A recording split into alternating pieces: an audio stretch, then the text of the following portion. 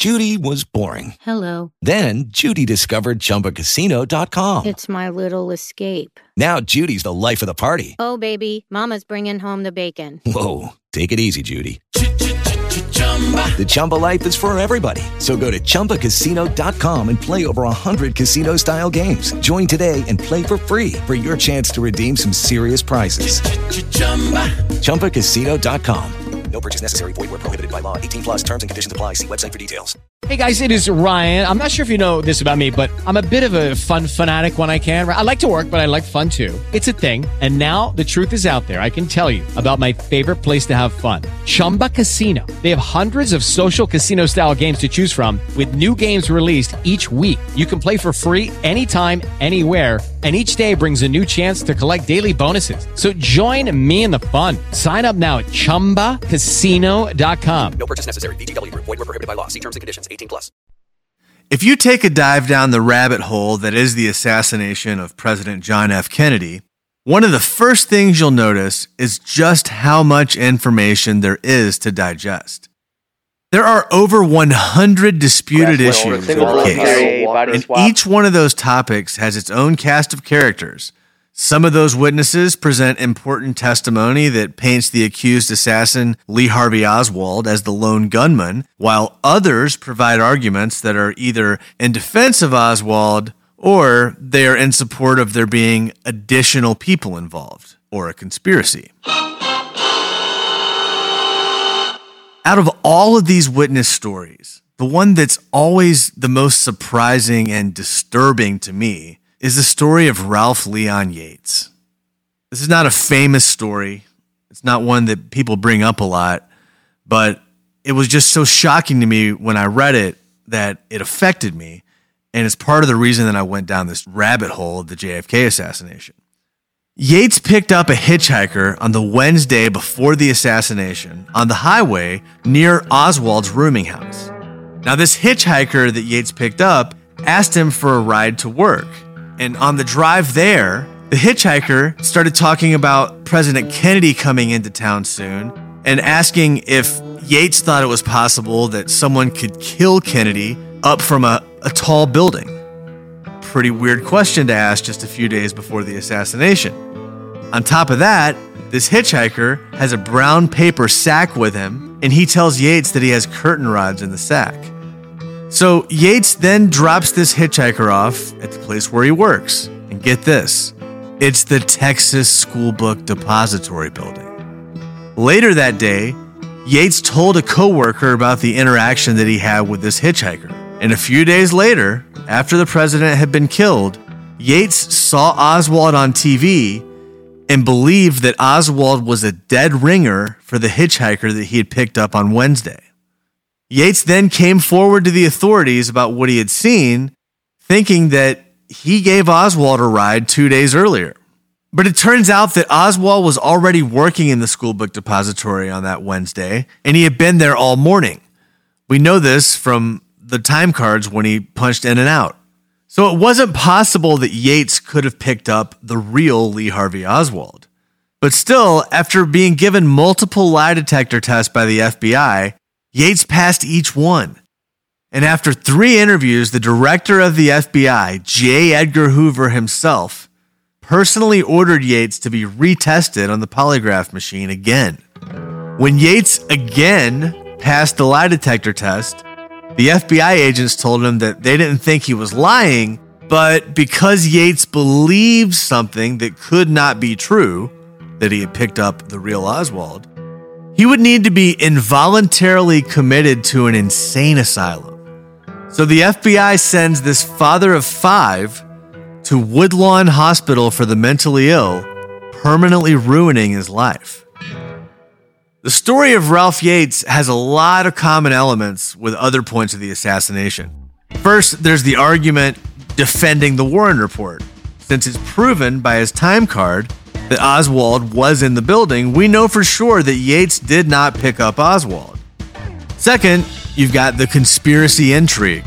It obviously seems like this hitchhiker, who Yates says looked just like Oswald, is trying to impersonate Oswald. He mentions all these things that Oswald would have said, in theory, right? He talks about, could you kill the president from high up? Yates picks him up near Oswald's rooming house on the highway. He's got a paper bag that he says has curtain rods in it. He then gets dropped off literally at the Texas School Book Depository. It's crazy. If Yates just saw some random guy, why on earth would J. Edgar Hoover personally care about it that much? In the end, you either have to be okay with the cognitive dissonance of what happened, since there is a lot of evidence that points to Oswald, and maybe this is just a weird anomaly, or the other path is to wonder why there was an Oswald lookalike in the first place, and what that could mean for the overall case if what Yates is saying is true. Ralph Yates, like so many other disputed areas of the JFK assassination, is an opportunity for different people to make different inferences. Now, whether you shrug this story off or you point to it as evidence of a conspiracy is really based on your own life experience and your own worldview. And in large part, the inferences that you're able to draw are based on your answer to a very uncomfortable question. Is it even possible that a motivated group of people could have perpetrated the crime of the century to kill the President of the United States of America and get away with it? In Dallas, Texas, 3 shots were fired at President Kennedy's motorcade in downtown Dallas. The first reports say that President Kennedy has been seriously wounded by this shooting. The flash, apparently official, President Kennedy died at 1 p.m. Central Standard Time.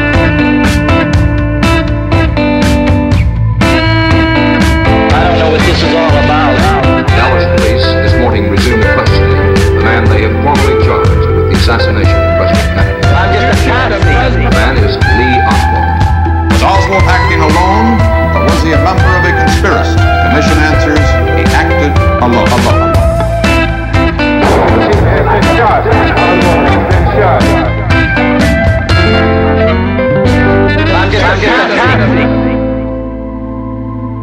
This is Solving JFK, a podcast about the JFK assassination. I'm your host, Matt Crumpton, and over the next few months, I'll be your guide to analyzing the many pieces of conflicting evidence in the JFK assassination. What really happened? Was JFK killed by Oswald alone, as the Warren Report says, or does the evidence point somewhere else? Perhaps no other case in American history has been studied and argued about more than the assassination of John F. Kennedy. Today, people think about JFK assassination research in terms of conspiracy theorists versus Oswald did it alone Warren Report defenders. But if the Warren Commission was wrong, and there was some other scenario than Lee Harvey Oswald killing the president and Officer Tippit alone, then that means that the crime of the century is currently an unsolved homicide. While the Warren Commission concluded in 1964 that Lee Harvey Oswald did act alone, most people are not aware that the United States Congress, through the House Select Committee on Assassinations, reopened the JFK case and concluded in 1978 that Lee Harvey Oswald was the shooter, just as the Warren Report had said, but that there was also likely another shot fired from the front by an unknown person. This means that the most current official government story is that it is an unsolved conspiracy. And that rings true with the view of the American public as well. In a weird way, the JFK assassination is one of the few topics that still brings people together across ideological lines. According to a 538 survey, the existence of multiple shooters in the JFK assassination is a belief held by 59% of Democrats, 61% of Republicans, and 70% of independents. Of course, public opinion is not the same thing as conclusive evidence, and there are legions of Warren Report defenders out there to provide counter-evidence to each claim by Warren Report critics. People like Gerald Posner, Vincent Bugliosi, Bill O'Reilly, and a lot of people who go hard on comment sections in John F. Kennedy assassination Facebook groups believe that Oswald acted alone and it's not even a close call. The news media also continues to reinforce the notion that the Warren Report has proven to be correct. My audacious goal is to uncover the objective truth about the assassination of John F. Kennedy to the maximum extent possible. And the first big question we must answer is, was the Warren Report right that Lee Harvey Oswald acted alone? All right, so let's talk about the name of this podcast, Solving JFK. I received a well-deserved mini backlash on JFK Assassination Twitter when I dropped the name of this podcast. I get it. It sounds like I'm saying, hey everybody, I've solved the JFK assassination, finally, and now we have the definitive truth. But that's not what I mean at all. I chose Solving JFK for a title because I view the case as a puzzle to be solved by anyone who's interested, not just me. And if you're listening to this podcast, we are all actively looking for the corner pieces at this point. My objective, like many before me, is to find the truth. Now, almost every book that I've come across in the JFK assassination literature is either a conspiracy book or a lone gunman Warren Report defender book. These authors have a position on all the disputed issues, and they want to sell their position to you. Now, of course, this makes a lot of sense. Many of these authors have spent their whole lives reviewing the evidence, and they believe that they have the case solved for sure. So why should they waste their time establishing facts that don't support their theory of the case? My lack of knowledge about the JFK case is actually an asset in a way because I'm willing to start from square one. Without a doubt, there are generations of JFK researchers who came before me and thousands of people alive today who know way more about the JFK assassination than I will ever know. Now, where my approach is different from all these experts is that I'm not deciding to make a case for or against conspiracy from the outset. I'm merely analyzing and comparing the arguments of each side to see who's most plausible on each little disputed issue, in my opinion. I don't know all the answers in advance. This is a journey where I'm going to follow the evidence wherever it leads. The other unique thing I'm trying out is the idea of crowdsourcing information for the podcast. This case has so many tangents to travel down and so many different paths that we can explore that there's really no way to get it right by myself. That's why I'm going to be asking what I got wrong and what information I left out that's relevant each week. You can email solvingjfkpodcast@gmail.com at the end of each episode, and before we make our ultimate conclusions at the end of the season, we'll do a rebuttal episode or two to correct anything that I got wrong or address anything that needs to be addressed. Now, having said all of that, in the interest of total transparency, my interest in this case was stoked by thinking that there was a conspiracy, but not being able to figure it out.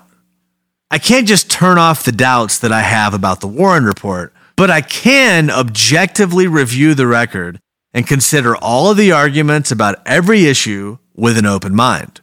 So while I haven't solved the JFK assassination, I really would like to. And I'm going to try with this podcast, and I hope you'll help me. I've been interested in the JFK assassination since the first time I heard about it. What drew me in was the vivid and terrifying Zapruder film showing Kennedy's head explode, combined with Oswald being shot 2 days later by Jack Ruby. It just didn't add up. So it was no surprise that as a student teacher, when given the opportunity to dive into an American history subject, I chose the JFK assassination. At that time, I concluded that the Warren Report, at a minimum, had serious problems. But there were just too many competing theories for who did it if not Oswald as the lone nut. It was overwhelming.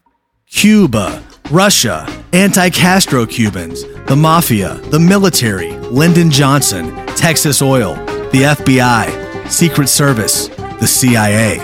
That's 10 theories right there. I walked away from the several books I had read at the time, thinking that the assassination would never be solved. It was just too complicated. Too many witnesses, too many experts, too many Secret Service agents and Dallas police officers to keep up with. And most of all, too many potential bad guy conspirators. I gave up my shallow inquiry into the JFK assassination after that week of student teaching in the spring of 2004. I was going to law school and trying to start a life, and I didn't have time to read thousands of pages about a true crime that may or may not have been solved. Besides, there were professional journalists whose job it was to find out what really happened. I was sure that eventually some intrepid reporter would break the real story.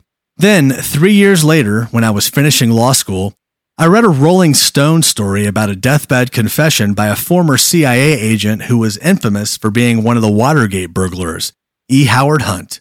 According to Hunt, the chief conspirators of the assassination were Lyndon Johnson, at least 4 specific CIA officials, and the leader of a group of Cuban exiles. Now, there are many people who believe that Hunt's confession is self-serving and unreliable, and we'll dive deeper into examining what he said if our examination of the Dallas evidence does not point to Oswald alone. But I was struck by the fact that this man Hunt, who was indisputably a CIA agent for his entire career, was saying the assassination of JFK was a conspiracy at the highest levels of government. Now, deathbed confession or not, I wondered what would motivate Hunt to say such a thing if it was not true in the final days of his life. What kind of person decides to leave this world with a momentous lie? The Hunt story was very intriguing, and my interest in the case was once again stoked, but I didn't get around to following up at the time because I was lost in the exhaustion of studying for the bar exam. Solving JFK would have to wait. In 2017, when President Trump gave the green light to release most but not all of the JFK records, I was back in the game. As the new records came out, I dove in and tried to see what I could learn, which led me down a path of reading every credible JFK assassination book I could find, both conspiracy and lone gunman theories. Then, during the pandemic, I had more time to organize my research and go even deeper. Surely there must be a discoverable, objective truth I could find by immersing myself in the facts of the case and using the skills I learned as an attorney to help assess whether Oswald acted alone, as the Warren Commission claimed. Next time on Solving JFK, we're going to take a look at all the government investigations into the assassination of President Kennedy. Did the Warren report get it right? Was Lee Harvey Oswald the lone gunman? The flash, apparently official, President Kennedy died at 1 p.m. Central Standard Time. Thanks for listening. For more information about the show, visit solvingjfkpodcast.com. I'm just